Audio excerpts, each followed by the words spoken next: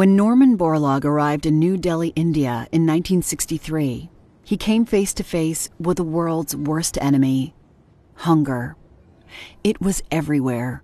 People so thin they looked like living X-rays. Pointed bones pressed against skin without flesh. Ribs so visible that you could count the bones. Children's skulls were as striking as their sullen eyes. But worse than what Borlaug saw was what he heard. Cries, moans, and trucks circling like sharks, carting away malnourished bodies lying lifeless in the streets. India is a third of the size of the United States, yet it's home to more than 1 billion people. That's more than North and South America combined. The food supply has a hard time keeping up. But in the early 1960s, in the wake of 2 world wars and the Great Depression, things were particularly dire, and they were about to get worse. The population was already exploding, and it showed no signs of slowing down.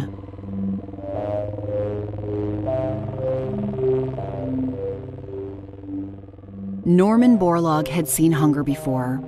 An agronomist, a scientist who studies the cultivation of plants and how they can be genetically altered.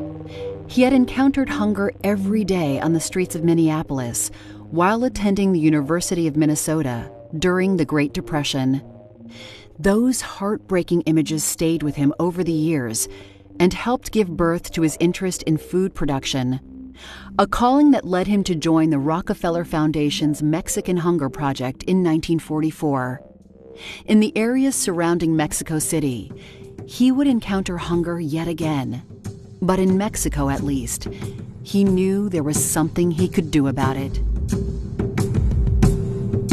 At Cross-Border Solutions, genius isn't narrowly defined by high IQs or Ivy League degrees. Around here, you have to work a little harder to earn the coveted status. Sorry, Harvard. For us, the term genius is about game-changing ideas, limitless imagination, and most importantly, fearless execution. Welcome to Genius Beats Fear, Cross-Border Solutions' thought-provoking podcast, where we discuss real-life disruptors who push the envelope so far, they change the way we live. Do these innovators face obstacles, challenges, critics? Of course. But then, genius always beats fear.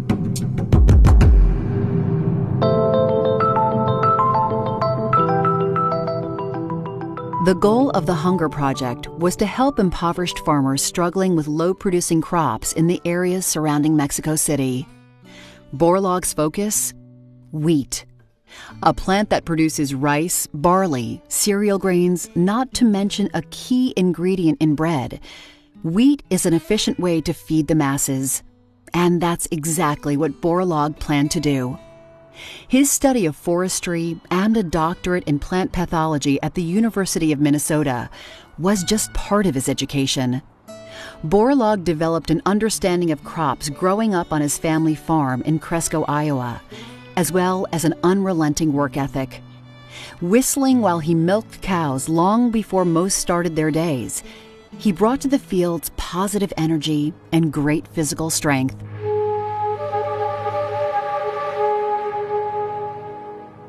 In Mexico, however, things were complicated. In order to maximize the country's wheat supply, he'd need to ward off a deadly predator, a fungus known as stem rust. Dubbed one of the oldest enemies of the human race, it breeds on mature plants, spreads in the wind, and destroys every wheat plant it touches. It had driven Borlaug's own family of farmers out of the wheat business in 1878, and in 1944, it was killing half of Mexico's wheat crops.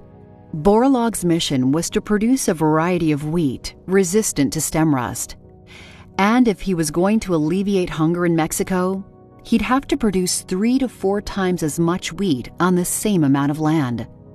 A tall order, and one that would require a lot of manual labor.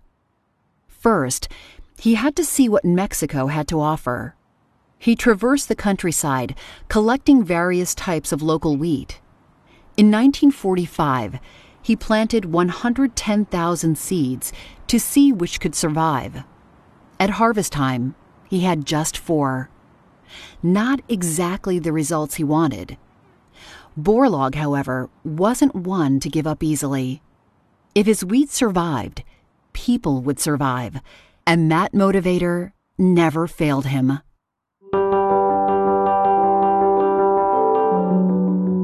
To change production so dramatically, he'd have to change the game. Step 1. Speed up production. Mexico was home to 2 growing seasons. In the mountains north of Mexico City, Chapingo's elevation was cool enough for a summer growing season. Meanwhile, further north, Sonora's sea level fields provided enough warmth to grow throughout the winter. Borlaug took advantage of both, producing wheat in back-to-back seasons, an unpopular move that went against conventional wheat growing wisdom. Scientists thought that seeds needed a rest between harvest and planting to store energy for germination. If that wasn't enough of a deterrent, Borlaug's boss, George Herrar, was opposed. But Borlaug sought to get as much out of the seeds as he could, and by shuttle breeding, he could produce 2 generations of crops in half the time. Reluctantly, Herrar agreed to his plan. Sort of. Borlaug could transport seeds back and forth, but he'd have no budget, no machinery, and no accommodations.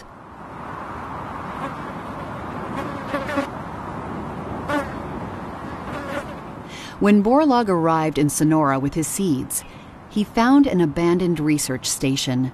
There was no running water or even windows, unless you count broken ones, and the rats scurrying about weren't exactly welcoming. But for now, it was home. In the fields, things were just as challenging. Borlaug didn't have a tractor or a horse. He strapped a plow animal's harness around his own chest and arms and cut furrows in the fields himself. But planting the seeds from his 4 survivors wouldn't be enough to ensure stem rust resistance. He'd have to crossbreed those seeds with other successful varieties to create perfect wheat, a prolific survivor that would resist the evil fungus. Each day under the blazing Mexico sun, Borlaug walked the fields looking at every wheat plant for brown patches of stem rust. Wheat is self-pollinating, so to cross-pollinate, Borlaug had to stop the self-generating process and then stimulate it to pollinate with another seed. One by one, Borlaug cut the female floret at just the right point and removed its pollen so it couldn't self-generate. With a tweezer, often standing on a stool, he went plant by plant, covering the florets with paper to prevent pollen blowing in the breeze from stimulating the plant. 4 days later, Borlaug added male pollen into the paper to create a cross-pollinated plant. It was an enormous, some might say ridiculous, amount of work. By hand, Borlaug cross-pollinated the plants day after day to the point of exhaustion. Then he'd return to his bedroll, a sleeping bag-like setup on the floor, wondering if his whole experiment was a huge mistake. But if doubt descended at night, it was diminished during the day by Borlaug's arduous work and attention to detail. By 1948, he knew his labor paid off. He had produced stem rust-resistant wheat that could grow anywhere, in any season. Best of all, it produced enormous amounts of quality grain. An American doesn't mean... Yeah?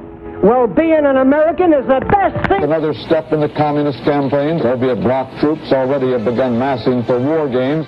To accomplish this, their strategy is to undermine the confidence of our people in the American system and the principles on which it stands. Doing all he can to bury us. We shall be happy when the communist banner shall fly over the whole planet. I'll say so that all American people can hear that the only enemy of peace in the world is communism. Across the globe, the Cold War was gaining momentum, and America thought the communist movement was as much about resources as anything else. Food could be pivotal. The Rockefeller Foundation saw Borlaug's work in Mexico as a template for other developing countries and wanted to help Borlaug produce more. The organization gave him a string of American and Mexican scientists and administrators to help in Sonora. Perfect timing in a way, as Borlaug was experiencing problems from too much of his own success.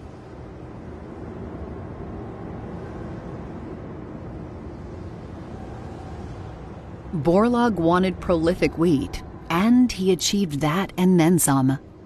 His wheat plants produced so much grain that their 5-foot stems couldn't carry the weight. Entire fields would be taken out by the winds.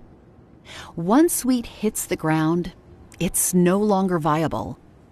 Somehow Borlaug had to strengthen the stalk, and he thought the best option was to shrink the plant. Another seemingly impossible task. Dwarf wheat stems from Japan and produces a shorter wheat with a stronger stalk. It doesn't fall over, takes less time to grow, and can be harvested by machines. If he could cross his miracle wheat with dwarf wheat, then he'd have the kind that could grow anywhere, resist stem rust, and stand up to the wind. Borlaug set out to create a semi-dwarf wheat. After 7 years and 8,156 crosses, he had it. He had created the complete wheat. The Mexican Hunger Project wasn't just about Mexico anymore. The Rockefeller Foundation knew Borlaug's work had global potential.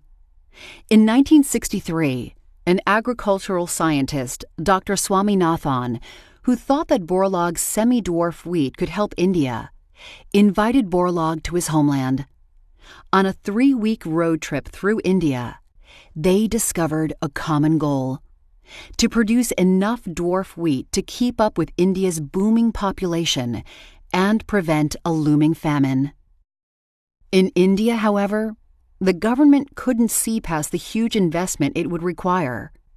Irrigation would have to be built across thousands of square miles. Huge amounts of fertilizer would have to be imported from the U.S., which also raised suspicions about capitalist motives. The Indian government questioned whether Borlaug's style of farming would work on their side of the globe. While the government focused on dollar signs, Borlaug fixated on starvation, which was as visible as the Taj Mahal. People were hungry. Many were dying.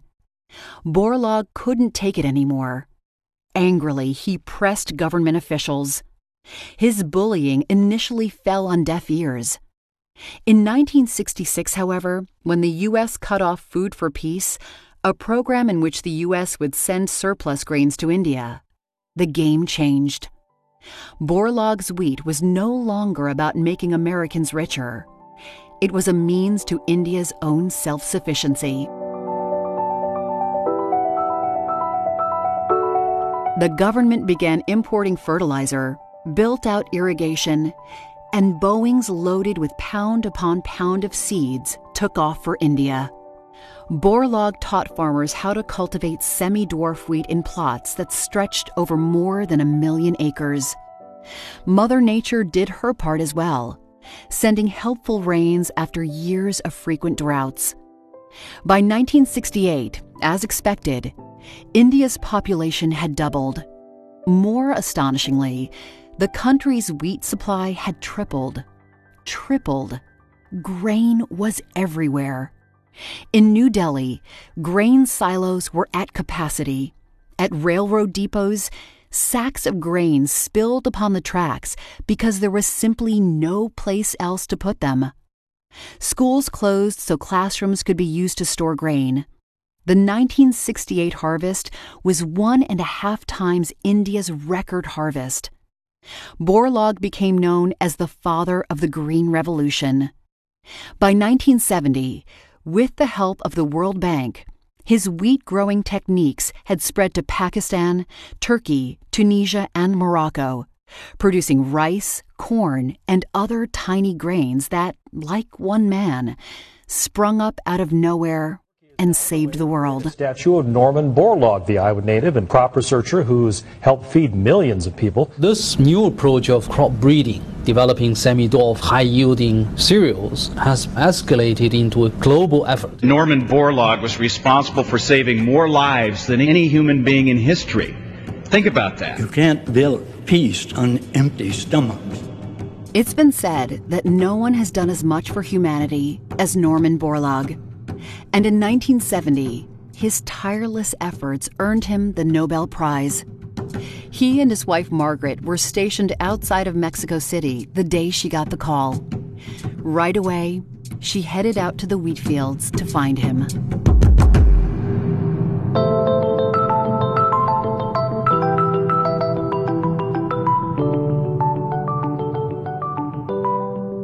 Hello, I'm Lori Dillon, your host of Genius Beats Fear. Today we're discussing Dr. Norman Borlaug with Ambassador Kenneth M. Quinn, former president of the World Food Prize Hall of Laureates in Des Moines. Thank you for being here, Kenneth. Well, thank you. So before we really dive into things, how did you come to know Dr. Norman Borlaug? Well, I was hired by the John Ruan family to take over the leadership of the World Food Prize Foundation, which was then located in Des Moines, Iowa, which Borlaug had started and which the Ruan family had rescued when it was about to go out of existence. I retired from the U.S. State Department, came to Des Moines, Iowa, where I had lived once before, and met Borlaug for the first time there. I met him, and so here he's this distinguished Nobel laureate. Agricultural bond between Borlaug and me, 1999, was that I had had this experience, and we shared the view that you had to have improved roads along with these new miracle seeds that he had developed. We then worked together for 10 years in building the World Food Prize into what he always wanted it to be, seen as the Nobel Prize for Food and Agriculture. And when Borlaug was about to pass away in 2009, and I went to see him in Texas, and he was sort of lapsing in and out of consciousness, and I was holding his hand, and he had a few witting moments, and he squeezed my hand and said, "Ken, I'm so grateful." And then his voice just trailed off. And those are the last words he ever said to me. But I think he felt that I had come very close, if not had fulfilled his vision of what he wanted the World Food Prize to be. So it sounds like you weren't only colleagues, you were friends. Is that right? Absolutely. Absolutely. Yes. I think there are a couple of people who knew Borlaug longer and worked with him and that. But in that last decade of his life, I worked as closely with him as anyone who's still alive. So what was Dr. Borlaug's original mission with the World Food Prize? So when Borlaug received the Nobel Peace Prize in 1970 for starting the Green Revolution, he said, "Oh, they gave me the Peace Prize because there's no prize for agriculture, and there should be." And he went to the Nobel Committee and said, "You need to have a prize for agriculture and get one started right away." So they had to sort of gently turn him away and say, "Well, we don't have the money. It's not in Alfred Nobel's will." So, being a determined, phlegmatic Norwegian, Borlaug just kept looking around and pushing the idea, and finally gets introduced to General Foods by a man named Carlton Smith. And Smith was someone who did a lot of interesting things in the aftermath of World War II. He saved, historic musical scores and manuscripts in Europe. And he helped introduce people who had ideas for prizes two sponsors. He knew all these celebrities, and he was from a small town in Illinois. He once brought Marilyn Monroe to his hometown in Illinois, caused a great stir. And so it got formed in 1986. First prize was given in 87, and it's going along nicely. And then there's a corporate takeover and restructuring. And I think Philip Morris, which owned Kraft, bought General Foods. And, well, here's a way we can save $500,000, which is how much General Foods was putting into it each year, $200,000 prize. And they, in 1989, said, well, you know, we're not doing this anymore. And John Ruan, the self-made multimillionaire trucker, in any case, the Des Moines Chamber of Commerce organized a meeting. They show up in Des Moines. Borlaug and Ruan meet. The state legislature puts in a little money because John Ruan is the most influential Republican. The Democrats were in charge of the legislature, and they, of course, wanted to be good friends with John Ruan. So in those days, and put up the money. World Food Prize has been in Des Moines ever since, but it was just kind of putting along. And then I showed up. I got hired. Said, well, I'm going to give it my best shot.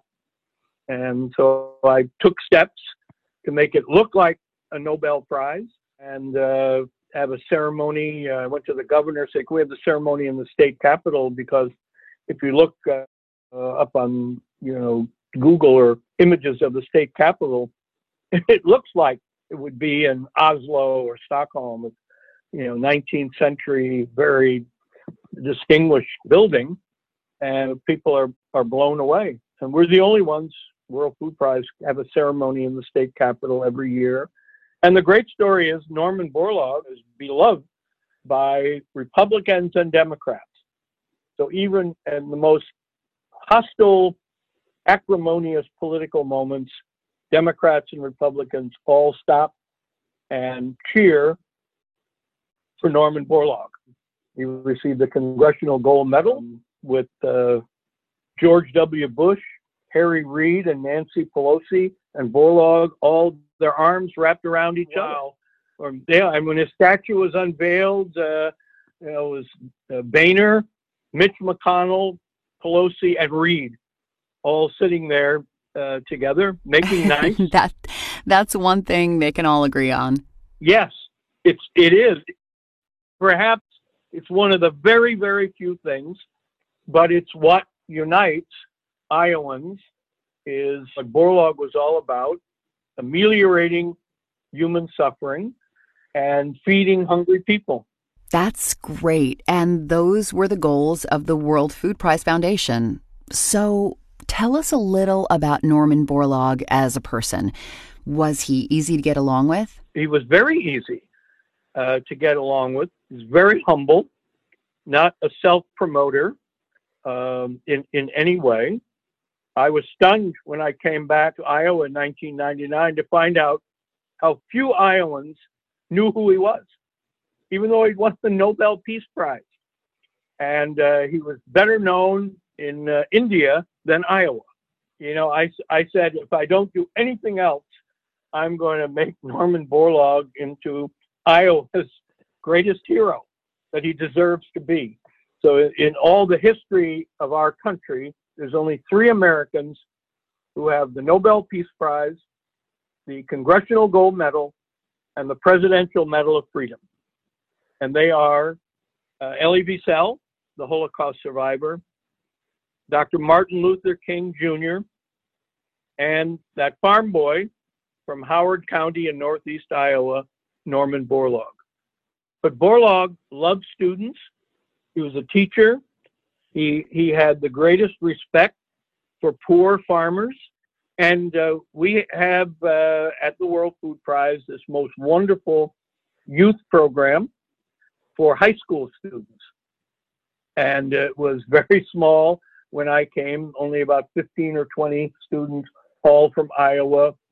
In a year now, it impacts up to 10,000 students a year from all over the U.S. and several foreign countries. And bring students from China and from Mexico and from the Netherlands and Sweden and Nigeria.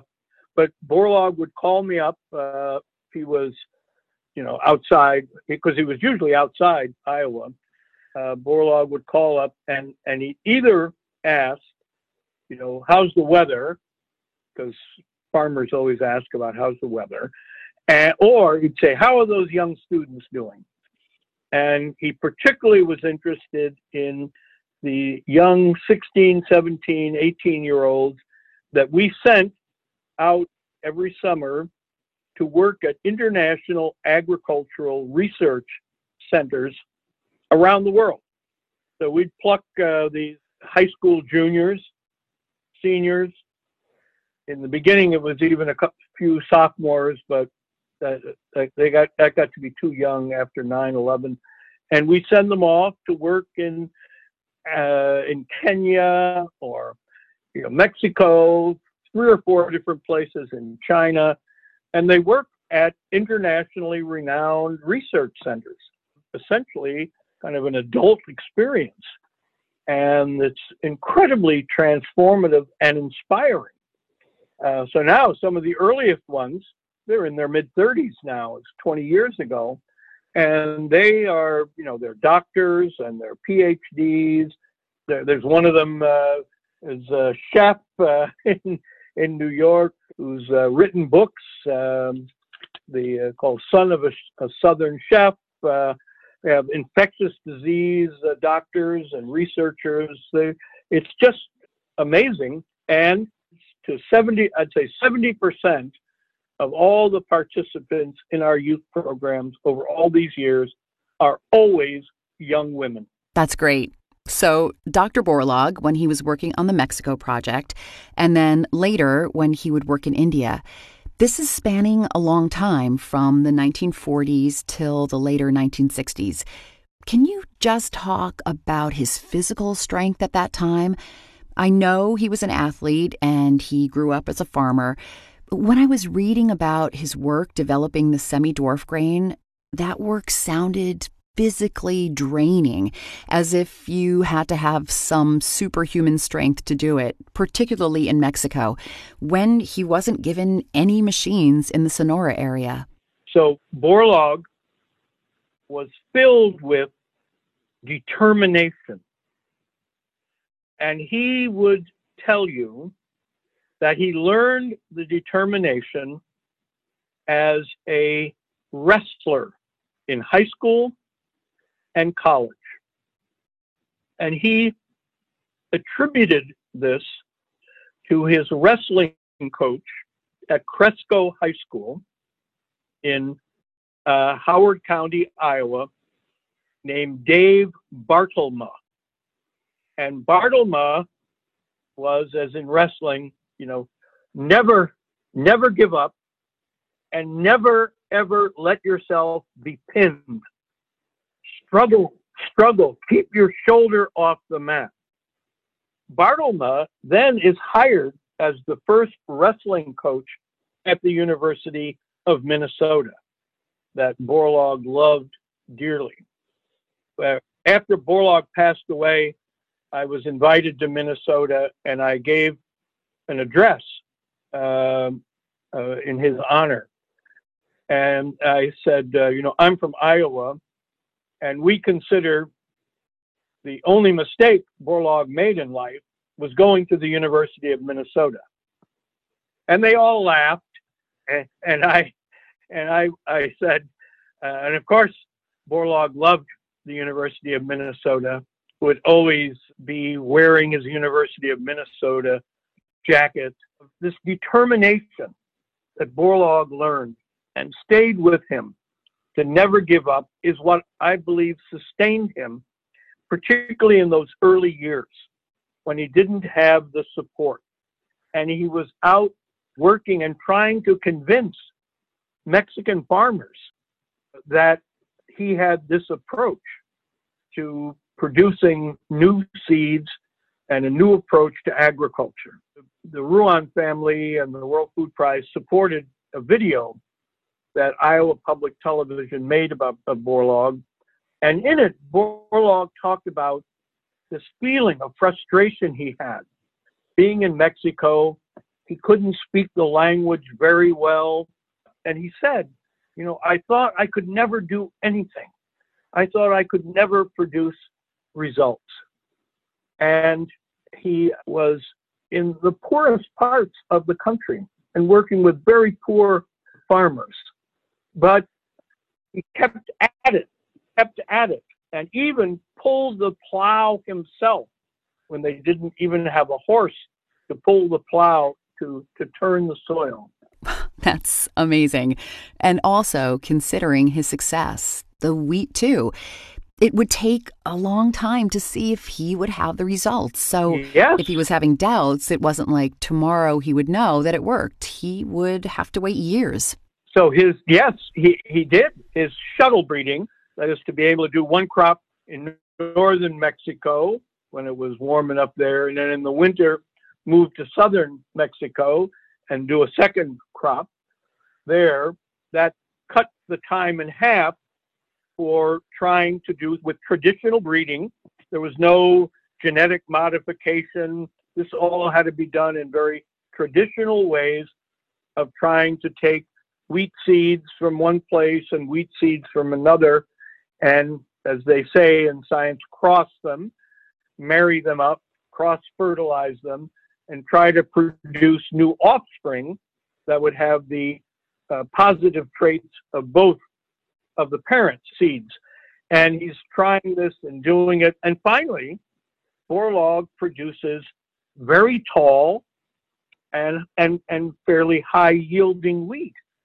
But it's so tall, and there's so much grain on the wheat that it would fall over. The plants couldn't stand up. Their legs, their stems, weren't strong enough to hold them up.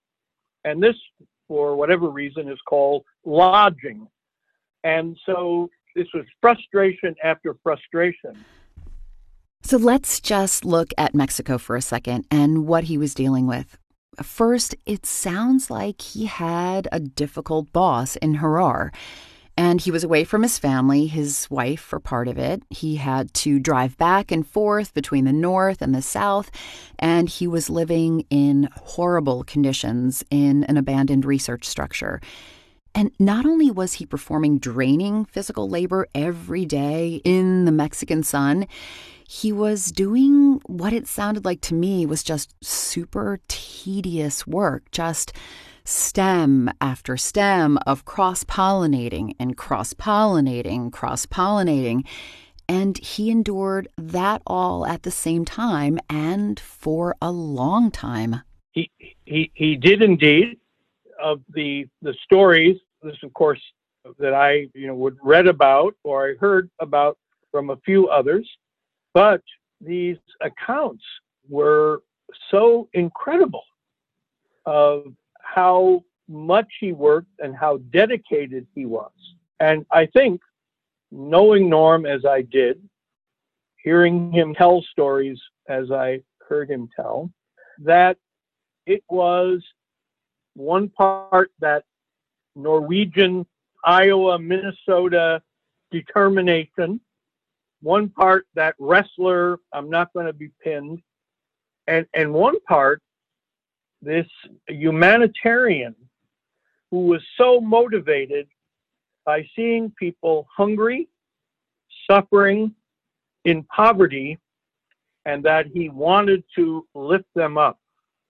That kept him doing this and kept him believing in the science. Borlaug was a plant pathologist. His initial training was in how do you defeat diseases that are attacking wheat, and particularly something called rust disease. And he wanted to produce new varieties of wheat, new wheat seeds that would be able to produce more grain and resist disease.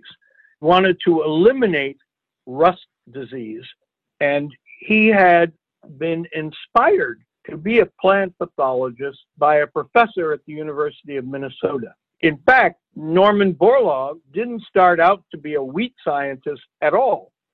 I mean, he's from Iowa. No wheat in Iowa, it's all corn. You know, when Henry Wallace met him in Mexico, he said, "What's a good Iowa boy like you doing working on wheat when you should be working on corn?" But Borlaug was going to be a forester, and he studied as an undergraduate to get a degree in forestry, was offered a job in the U.S. Forest Service, which he accepted. And then, he married his girlfriend, fiancée, became his wife. They're getting ready to go off and work in the Forest Service. He had done, and there was a problem in the U.S. Department of Agriculture budget appropriation. He told me the story how he gets a letter that says your job is going to be delayed. So he tells his poor wife she has to go back to work in the coffee shop and waiting on tables. And he goes to a lecture at night by a professor named Evan Stakeman. And Stakeman talks about rust disease. Now, rust disease are these little mites that crawl around, and I guess they, will lay their eggs and destroy wheat, forests and trees and wheat. And Stakeman is like a detective about how do you find the mites and how do you eliminate them. And Borlaug is sitting there, as he describes it to me, and he's fascinated by Stakeman and so intrigued that when Stakeman finishes his lecture and leaves and is walking down the hall, Borlaug tells me, he said, I ran after him. And I said, I want to be in your program. I want to study how to do this. I want to be in your graduate program and for a PhD. And Stakeman says, come to see me tomorrow. He goes to see Stakeman. Stakeman agrees to accept him into the program. And then Norm goes home and explains to his poor wife, Margaret, that he's giving up the job at USDA and he's going to get a PhD in plant pathology at the University of Minnesota. And that's how he goes from being a forester to working on wheat and ends up in Mexico. Did he ever talk to you about his time in Mexico, about how he felt when he was there, or about the challenges he faced? Well, yes. Well, I mean, he talked about, he thought it was impossible. He thought he would not, said, I thought I could never do anything. I thought I was never going to be able to do anything in Mexico. It seemed so impossible. Do you think he was surprised by his own success there? I don't know if surprised is the right word, but I think that he so believed in not giving up and determination that when he finally got there and had success, that he was thrilled and exhilarated. But his belief was that it was not only the hard work and don't give up, but it was the science. So what really ended up making him successful in Mexico was his connection to some other scientists, and particularly a man named Ezra Vogel at the University of Washington. And Vogel was a plant scientist who had some connections, and he had some connections to scientists who were in the United States Army that was occupying Japan at the end of World War II. So Douglas MacArthur, wanting to get the Japanese economy going, he one part was agriculture, so he looked around in his military command and said, who's got agricultural degrees from land-grant universities? And he found a few and sent them out around Japan trying to spur some agricultural improvements. And they go to a place, these military officers, / agricultural scientists end up in a place in Iwate Prefecture where they meet scientists who has something that they've never seen before, which is dwarf wheat. And they're so fascinated by the dwarf wheat that they ask him for some seeds, which he shares with them. The seeds are called Norin 10, number 10. They, as has been the case for hundreds of years, share seeds back to the United States with other scientists. Some go to Vogel. Borlaug hears about these. He asks Vogel if he, Borlaug, can have some of the Norin 10. The Norin 10 seeds are sent to Borlaug. He takes them to Mexico. He plants them, grows them, and takes the seed that they produce on the plants and crosses them with his chipotle varieties that he had been developing, these tall varieties. And the semi-dwarf wheat infuses the strong legs, the strong stems, into Borlaug's Mexican varieties. And they produce this new high-yielding, disease-resistant wheat that doesn't fall over. And it's this miracle. It's this miracle. And Borlaug, described at the Mexican farmers who planted it, and they had this amazing yield and a surplus crop, and they suddenly are in much stronger and better economic position as a result of this. And they hold a celebration and music playing and songs and celebrating, and Borlaug is their hero.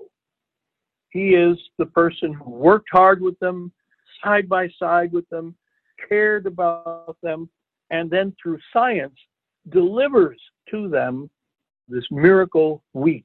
So how did he feel when he saw that his crossbreeding and his plan had worked, that he indeed produced this? So Borlaug, as I said, he was humble, but I think he was taken with, exhilarated by what had happened, that it all had come together and produced the dramatic results that he thought could be possible. And so now he has this following of young Mexican students and graduate students and young scientists who are working with him, and this makeshift research center, which would later become CIMMYT, International Center for the Improvement of Wheat and Maize, located in Mexico, now one of the largest and most distinguished agricultural research facilities in the world. But it's the start of that. And there are pictures of Borlaug with these young professionals, these Mexican scientists who are following this lead, this breakthrough of what is possible. And so the farmers in Sonora had this long felt debt to him. I went there right after he passed away. The newspapers, this is the local provincial newspaper, that big headline on the front page, Borlaug dead. How could it be that some gringo, some Yankee, when he passes away, that his name is emblazoned in, large, double, triple-sized print on the front page of their newspaper. And the farmers put in the money to pay for his statue to be erected. And so I was there. They had the maquette of the statue that was going to be put up.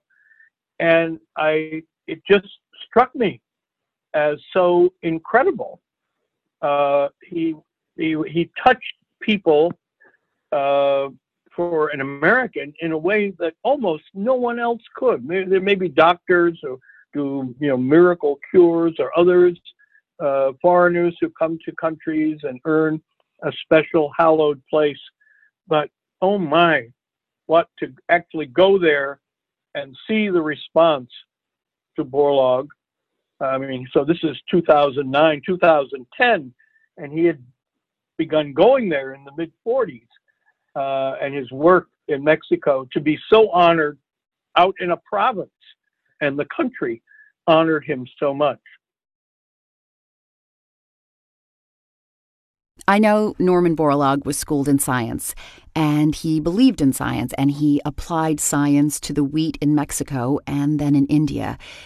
He also worked so hard. When I read about his work, it just seemed, as I said before, just superhuman. Those long days of physically grueling work, and then all the minutiae with the crossbreeding. I wanted to ask, do you think his success stems more from brilliance or from having such a hard work ethic? I think, to be careful and never denigrate in any way his intellectual acumen and his vision about seeds, and how you could, through science, produce higher yielding seeds. But if you were to remove that commitment, that never give up attitude, that hard work, that never shy away from the goal, Norman Borlaug would not have been the Nobel Peace Prize laureate. He would not have been seen as the father of the Green Revolution, in my opinion. There would not be a World Food Prize. In this podcast, we look at people like Dr. Norman Borlaug who have literally changed history and changed the way we live. And that is such a common trait.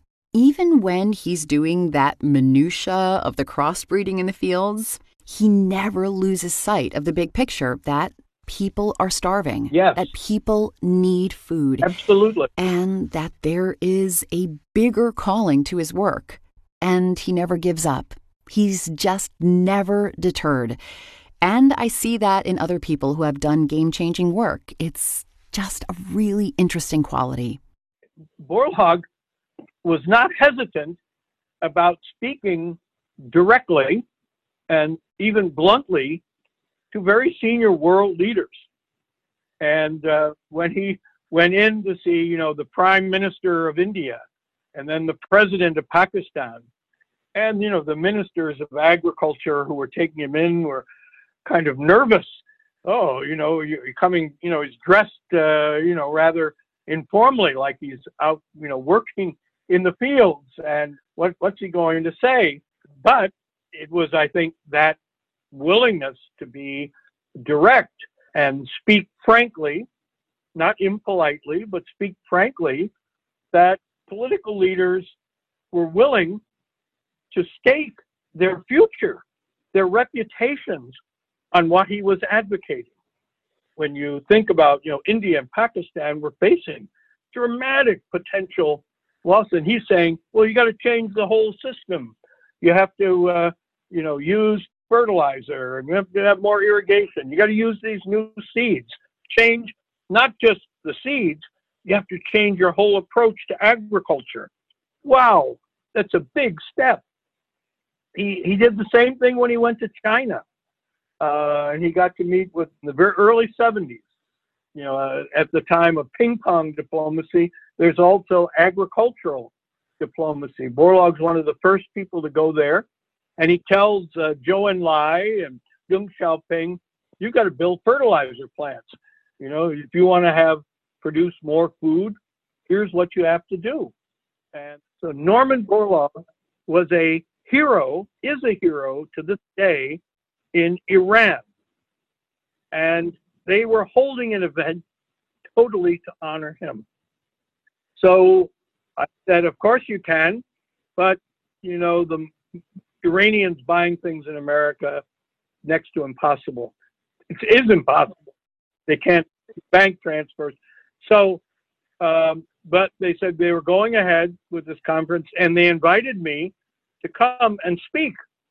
And so I went to Iran with my wife, and I'm the only former senior State Department official ever invited to Iran to give a talk. And I showed up at their institute, and they had a mullah there representing the Grand Ayatollah, the Minister of Agriculture. There were like 400 Iranian scientists all there. And I gave this talk about how Iran and America could cooperate through biotechnology.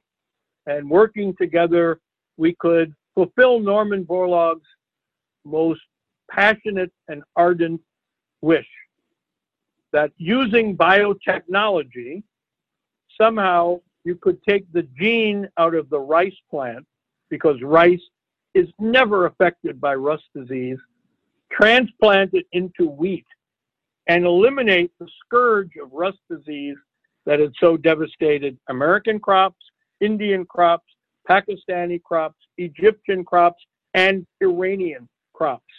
And I said, imagine American and Iranian scientists walking in together to receive the World Food Prize, and people from all over the world are standing and cheering for what scientists did together. Which is Dr. Borlaug's legacy, peace through agriculture. So I just have one more question. I know there are a lot of criticisms of the Green Revolution. It's been attacked for causing environmental damage, the overuse of fertilizers and pesticides, and causing pollution. What do you think Norman Borlaug's response would be to that? Well, I think the response would be twofold. One, people, including people in India, who criticize what he did in the 1960s in India and elsewhere, he would say, well, would you rather have all of those people starve to death? Would you rather have hundreds of millions of people go without food and go hungry? Because that's what would have happened without the breakthroughs of the World Food Prize. The second thing he would say is that he believes very much in science, and that the science as it has been developed and seen, and that the amounts of pesticides that might be used, amounts of fertilizer that were used, the diminished water supplies are very serious issues which have to be addressed. And Borlaug was a big supporter of what you would call precision agriculture. He would be at the forefront of saying, well, we need to develop irrigation systems so that just small amounts of water are used at the time a seed is germinating, so that it has the water when it needs it, that the fertilizer can be placed plant by plant rather than spread over the entire crop the way it had been done in the past, because these are necessary if we are going to be able to produce all the food we need to produce. And he would say that the greatest challenge human beings have ever confronted is whether we will be able to feed the 9 to 10 billion people who will be on our planet by the year 2050.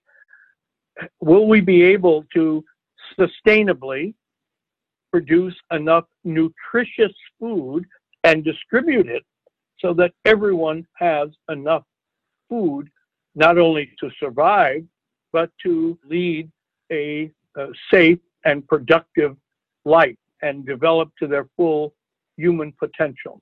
Criticisms aren't entirely fair because they came at a time where we had no idea what we know now. Yes. And now we have more access to more technology, more equipment, more technology than certainly Borlaug had at the time and in the places where he was working. Yes. And there is also criticism directed at large seed companies, their business practices such that they are hurting small farmers. I've been to India when some of those protests have been going on. India is a free place with a vibrant press, and protests will draw large crowds. And that's why it's important for those who work by science to try to be calm and to address issues based on the science. I tried to bring the critics and the proponents together at the Borlaug Dialogue, which is what our symposium at the World Food Prize in Des Moines is called each year, which was described by Sir Gordon Conway, one of the leading experts in the world, as the premier conference in the world on global agriculture. It was the place, the World Food Prize, in 2009, 1 month after Norman Borlaug passed away, that Bill Gates came to launch his multi-billion-dollar global initiative to eradicate poverty, uplift Africa, uplift smallholder farmers out of poverty, and he did it at the World Food Prize in Des Moines. Dr. Norman Borlaug had plenty of reasons to call it quits over the years. The work itself was grueling, physical, and tedious. At times, he had little to no support, and he even struggled to get backing from the government in a country he was fighting desperately to help. Yet he never did throw in the towel. Maybe he had never heard the words, "Genius beats fear," but he was certainly living proof of it.